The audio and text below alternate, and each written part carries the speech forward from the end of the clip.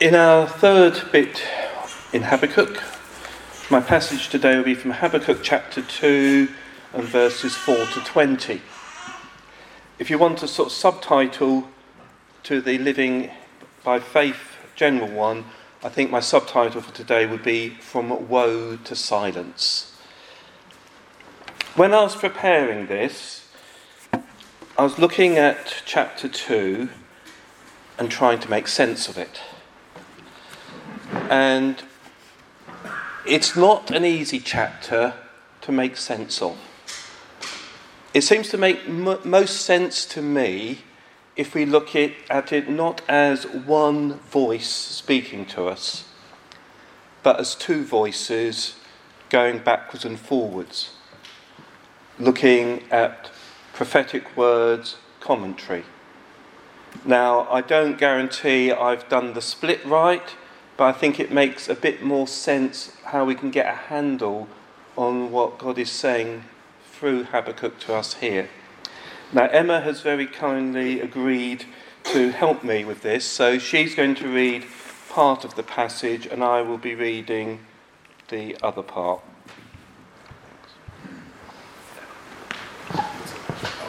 Is it great? Yeah. Can you hear me? Is that okay? Behold, his soul is puffed up, he is not upright within him. But the righteous shall live by his faith. Moreover, wine is a traitor, an arrogant man who is never at rest. His greed is as wide as Sheol, his death has never been enough. He gathers himself all nations and collects as his own people. He collects as his own all people. Shall not these things take up their taunt against him, when scoffing and riddles for him, and he says, Woe to him who heaps up what is not his own, for how long, and loathes himself with pledges. Will you not, debtors, suddenly arise, and those who wake, who will make you tremble, when you will spoil for them? Because you have plundered many nations, all of the remnant of all people shall plunder you. For the blood of man and violence to the earth, to cities and all who dwell in them. Woe to him who gets evil gain for his house, to set his nest on high, to be safe from the reach of harm. You have devised shame for your house by cutting off many people. You have fortified your life. For the stone will cry out from the wall, and the beam from the woodwork respond. Woe to him who builds up a town with blood and finds city on iniquity.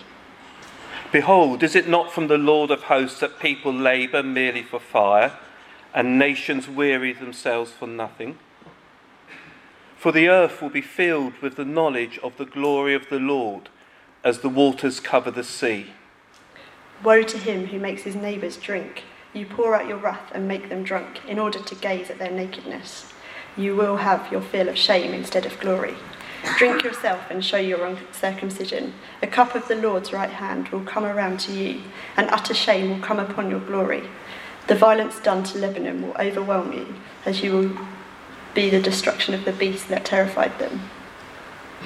For the blood of man and violence to the earth, to cities and all who dwell in them.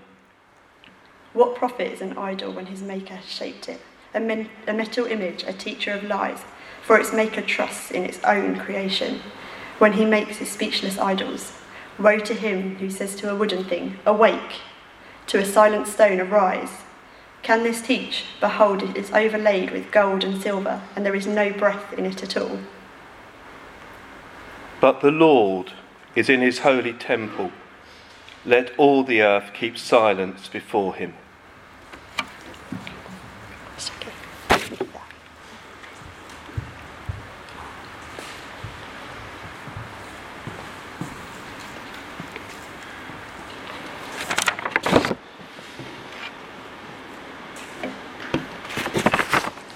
This is probably what Habakkuk was looking for from God when he started. He was looking for condemnation of his own people.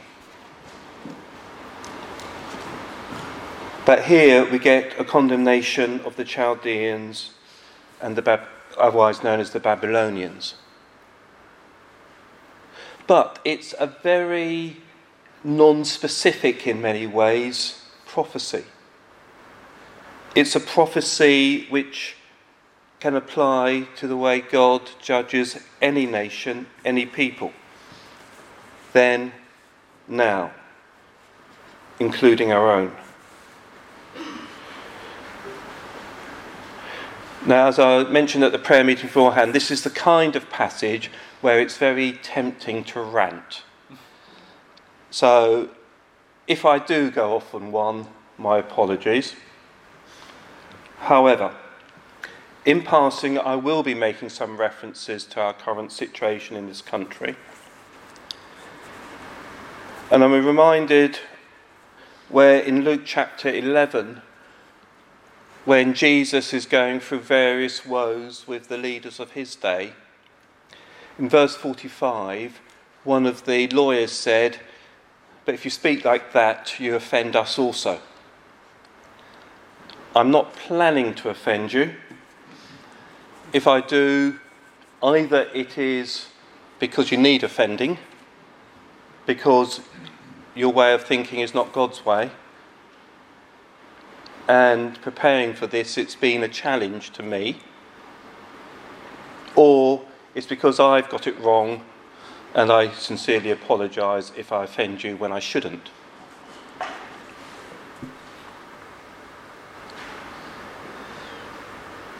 The problem is we live in a society where we cannot avoid the exploitation of others.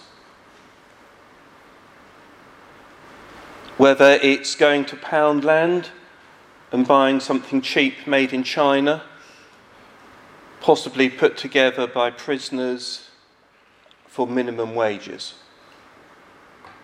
I forget when it was, probably a year, 2 years back, Mike and Pauline gave me a book by a Chinese Christian.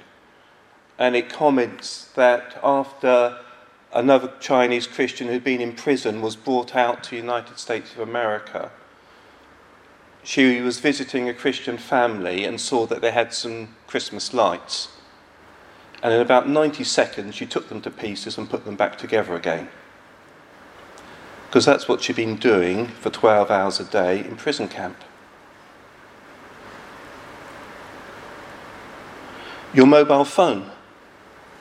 Where did the chemicals in that screen come from? Exploitation of people in Congo? Most likely. Just living in society, we cannot avoid people being exploited. We can try and make wise decisions, but often we don't really have the information to make them. And even if we do, are we willing to give up what we enjoy and benefit from them?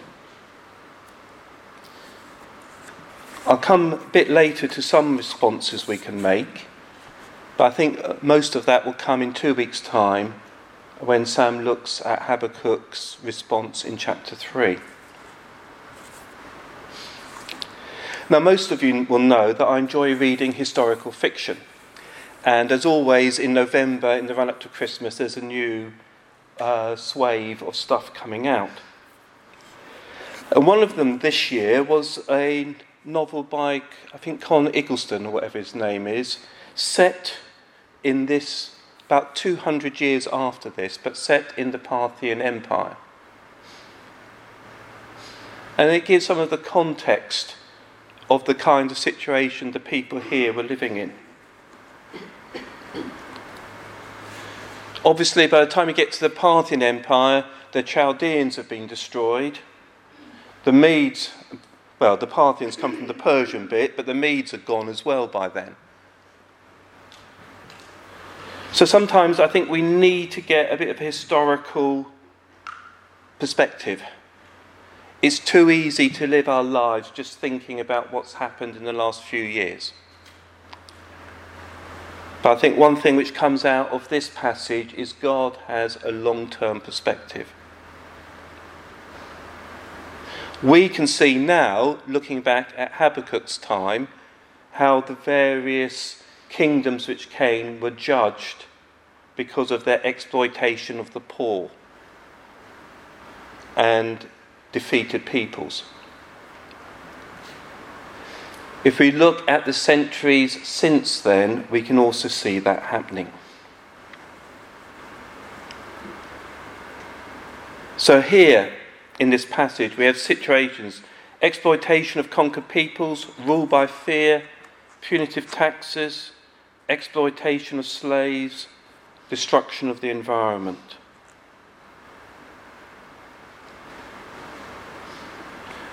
And that's just the first woe. Then, in the second woe, which starts in verse 9, you've got the situation where those who have got wealth by evil means seek to maintain it and protect it. So it talks about setting his house on high, trying to protect it from those who've been exploited. And the language here has the same sort of ambiguity as it would have in English, both in terms of trying to protect your building, your physical wealth, but also in the sense of trying to protect it for the next generation, your house in that sort of generational sense. But even when you try and maintain wealth which has been obtained by exploitation, even the stones of the building cry out. The timbers speak back. You can't get away from it.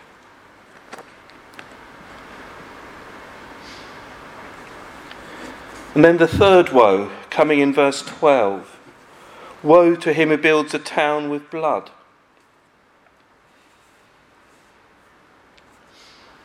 Just to give one example from this country. You're probably aware recently there's been debate in Bristol about various things in the city which are named after slave traders, people who made their money in the slave trade. Now, when I was living in Bristol for a year, when people said that Bristol was built on the slave trade, I thought that's what they were talking about. But again, this is where historical novels and histories of the past come in useful. But actually, you go back 1,000 years, the biggest slave market in Western Europe was Dublin, and the entry point for slaves going there and coming from there was Bristol.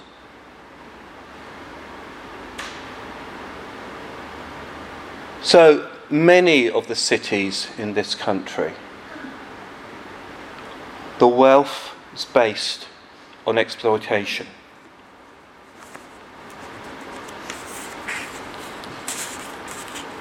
But let's bring it a bit more closer to now. Look at the last 102 years or so. 1917, the collapse of the Russian Empire, based on the exploitation of the poor. 1918, the collapse of the German Empire and the Ottoman Empire and several others, based on the exploitation of the poor. 1941, the collapse of the British Empire. A bit difficult to put a date to that, but 1941 is the critical date. It took about 20 years for it to work its way through. But 41 was when the British Empire went bankrupt and became dependent on the United States. And it was the year in which the whole protectorate philosophy of the British Empire collapsed, with the idea that you give up your freedom to be a British protectorate and we'll keep you safe, which was shown to be totally I don't know how you explain the incompetence of the people in the Far East at the time, but the total collapse of British rule in Southeast Asia, which just blew any justification for the British Empire to pieces. As I say, you could say 41, you could say 47, you could say 62, 63 or 56. They're all stages.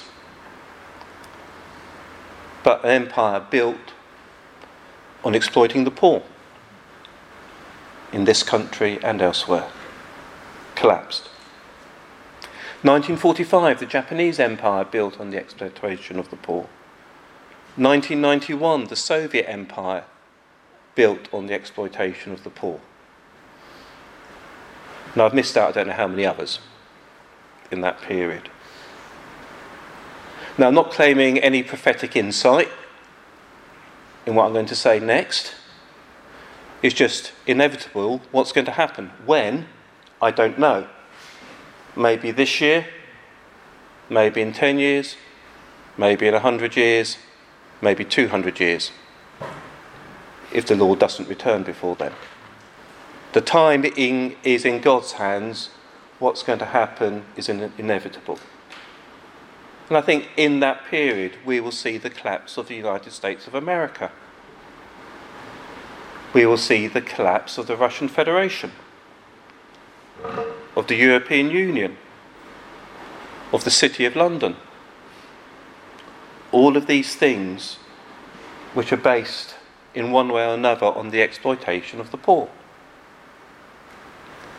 We will see the rise and the fall of a Chinese empire, which, as I've already said, is based on exploitation and is seeking now even more control over the people in trying to control the churches in that country as well. So let's not be surprised if we see these things happen. It won't be comfortable. Might affect us directly financially. But God is a God of justice. He is also a God of mercy, and he gives people lots and lots of time to repent. But ultimately, if people don't repent, they will see the effects of God's justice. We then come to the fourth woe. Woe to him who makes his neighbours drunk. Personal exploitation, used to demean control. Going into verse 17, exploitation of the environment for personal gain. Now, if we're looking for modern times, we can put in any of the exploiters of monopoly capitalism. Your so-called disruptors who exploit access to capital to impoverish those who are smaller and weaker than themselves. People like Microsoft, Facebook, Google, Amazon, Uber, Airbnb, you could add to the list.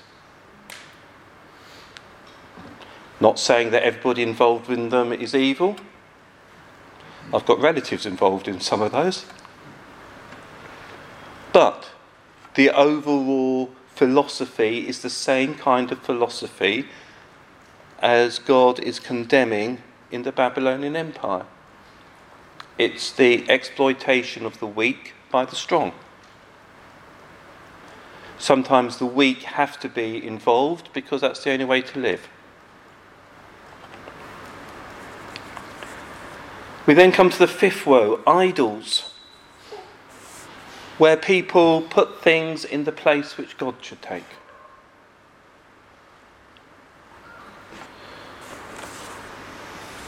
I'm not quite sure why this one example came to me, but it's something which has been niggling away at the back of my mind, so I did a bit of research into it. Are all of you familiar with the concept of the Kindertransport?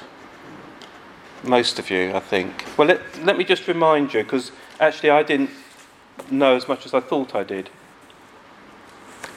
Let's get the facts.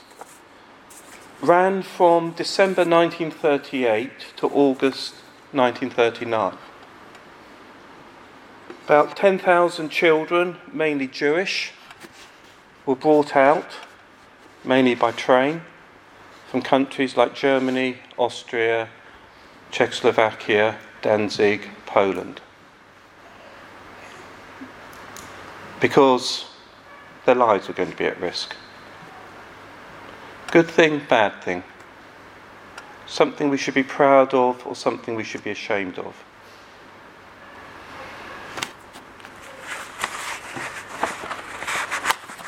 This is Jesus talking in Luke chapter 11, verse 47. Woe to you, for you build the tombs of the prophets whom your fathers killed. So you're witnesses and you consent to the deeds of your fathers, for they killed them and you built their tombs. We put up statues now to the Kindertransport. There's one at Liverpool Street Station. But why was the Kindertransport needed? Basically because the British government would not let adults into this country. Many of the Kindertransport were orphans from orphanages which had been attacked in Germany after Kristallnacht. But many had parents. And their parents had the choice of keeping their child with them, with an uncertain future, or sending that child, might have been an older teenager, might have been younger, to a foreign country to be looked after by people they didn't know.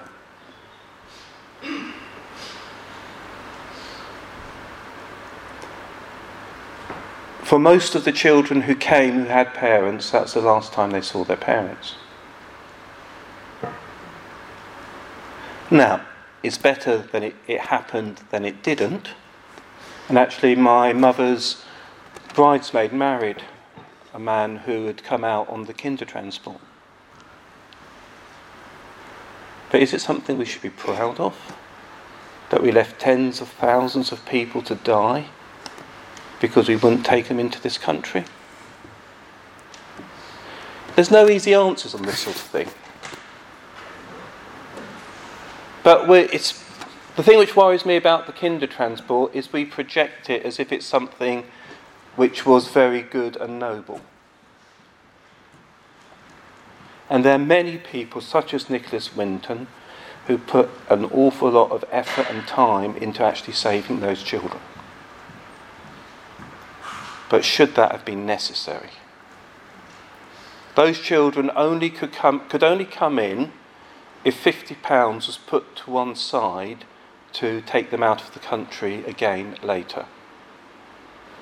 Even in 1946, the British government was looking to try and remove them back to Europe.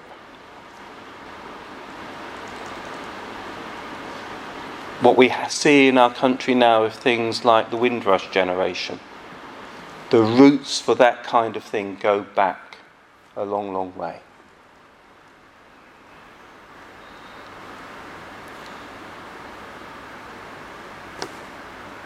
I say, it's a difficult thing to know. I'm just glad I didn't have to make any of the decisions. As now. But should we be idolising something which actually does not reflect well on us? Idols, as somebody quoted, are things we defend while God defends us. You can often find what the idols are in your life by looking to see what you would defend most strongly against other people. Doesn't necessarily mean it's an idol, but it can be a giveaway. I think the last week in politics has shown what happens when you make politics your idol and you think that politics or politicians can save us in some way.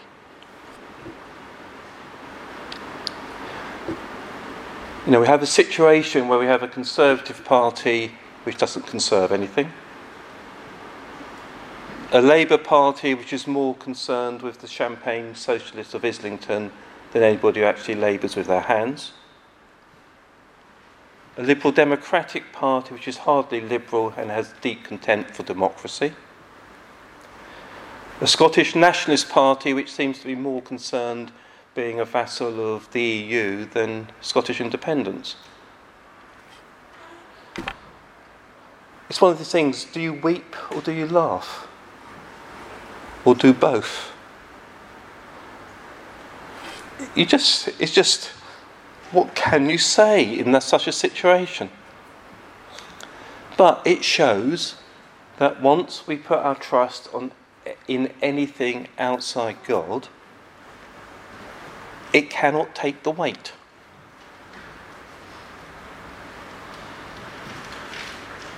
And that's just what we're seeing at the moment. All we can do in that context is pray for those that good decisions will be made.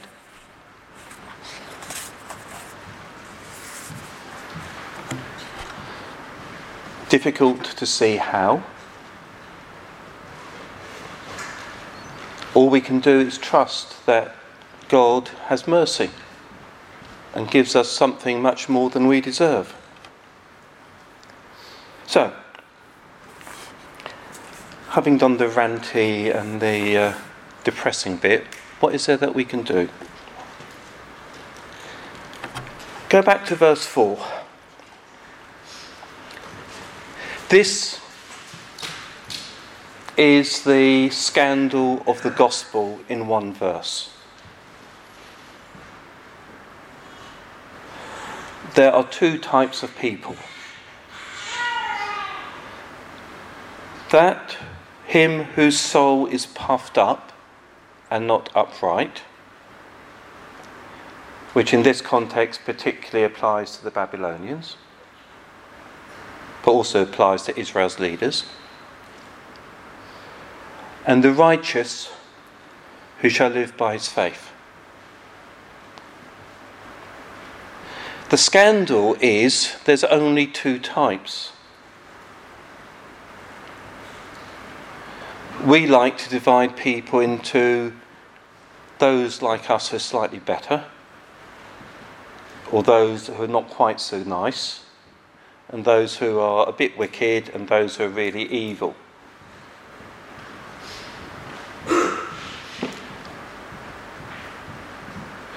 Or what seems to be more and more today, us who are good and everybody else who's evil.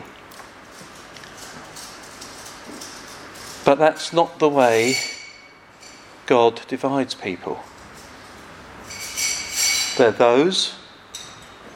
This is where, in a sense, in the Old Testament, where Jesus comes in. The righteous can live by faith only because of what we've been singing about earlier, about what Jesus did. So either you're righteous because of what Jesus has done for you, or you're not. No divisions into slightly better, slightly worse. Last June, I think it was, Sam and I went to a conference in the Wirral, which was led by an American guy called Donnie Griggs, who leads a New Frontiers Church in a small town in South Carolina. He commented this week. I've noticed in ministry that those who value being full of faith often struggle with being faithful. And those who value faithfulness seem to feel weird about sounding full of faith. Both of these are biblical and therefore essential. Because the word, as I think Pete explained last week, which is here, which is shall live by faith, can also mean faithfulness. And is it our faithfulness, Jesus' faithfulness? There's always that ambiguity. But I thought that was an interesting comment. Is our faith such that we are faithful and we continue with following Jesus no matter what? As we've been singing, no matter what the circumstances appear to be. Or are we, if you like, full of faith that God is going to do something specific at a specific point?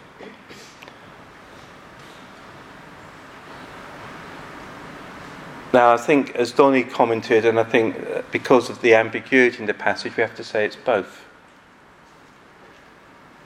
But I found it interesting that he's observed that people tend to go one way or the other. And that's always our tendency. But we need to remain faithful and keep our trust in God.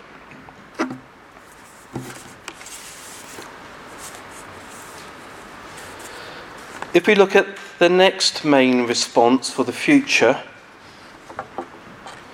in verse 13, people labour merely for fire.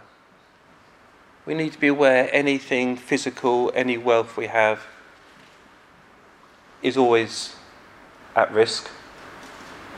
So let's not put our dependence on it. But the earth will be filled with the knowledge of the glory of the Lord as the waters cover the sea. No matter how dire things look, no matter what judgment God is bringing, it is part of his plan for his word to go out. One consequence of the judgment on Israel with the invasion of the Babylonians at the time of Habakkuk was that most of the Jewish religious teachers were taking to the area around Babylon, what we'd now call Iraq. And from that time on, for over 1,000 years, your main centre of Jewish teaching was not in Jerusalem, it was in Iraq. And because you had Jews working across the Persian Empire, you had people who took the word of God as far as India and right across an area which way beyond where God's word had been before. We can see things as disasters because they affect where we are now. God can use those same things for his kingdom to grow. Doesn't make life easy. But the thing which Habakkuk was clear on, he knew who his God was. He knew his God was a God of justice. He knew his God was a God of mercy. We need to be confident in who our God is. Because circumstances will change. In fact, when circumstances are good, it can be harder for the Christian life than when circumstances are difficult. Because when circumstances are difficult, we know we've got to rely on God. When things are going well, we tend to assume it's us who's responsible for it going well. I'm running out of time, so I need to hurry up. Also look at what contemporaries of what happened. Daniel, soon after this, was taken to serve in the Babylonian civil service.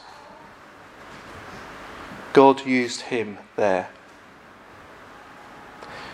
Jeremiah chapter 29 verse 7.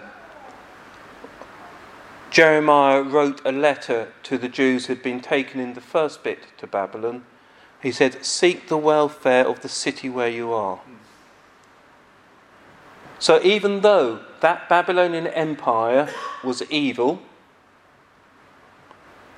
even though it was going to be subject to God's judgment, his righteous judgment, the people were told Seek the good of where you are now. So no matter what we feel about the current political, economic, etc. situation in our country now, we are to seek the welfare of the people among whom we live, here in Faversham and in the greater part of the country, knowing that at any point things might collapse because of God's judgment. But that's not a reason to go into a huddle somewhere on our own and just let the rest of the world collapse around us. That's not a reason to go for one of these sort of more American style, get yourself isolated from anyone else, so therefore you're not going to be subject to what is happening. We are called to serve where we are, even when we're aware that God's judgment will be coming. Also on that, I'd say we don't know how God is going to use things. With Brexit, even, is that part of God's judgment? Is that part of God's judgment on the City of London? I have no idea. I'm not making any prophetic statements here. But we don't know why God is doing things the way he is. What we do know is he's just and righteous. Another place to look would possibly be, say, Psalm 137. I haven't got time to read it now. But that's written in Babylon by exiles.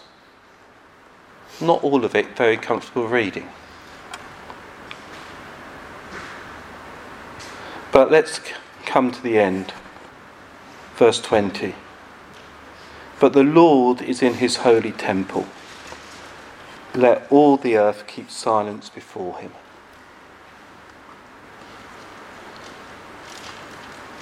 Often our response needs to be silence before God. Acknowledging that he knows what he's doing.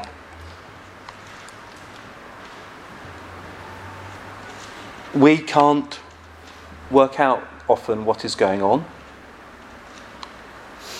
but that doesn't mean he doesn't know what's going on.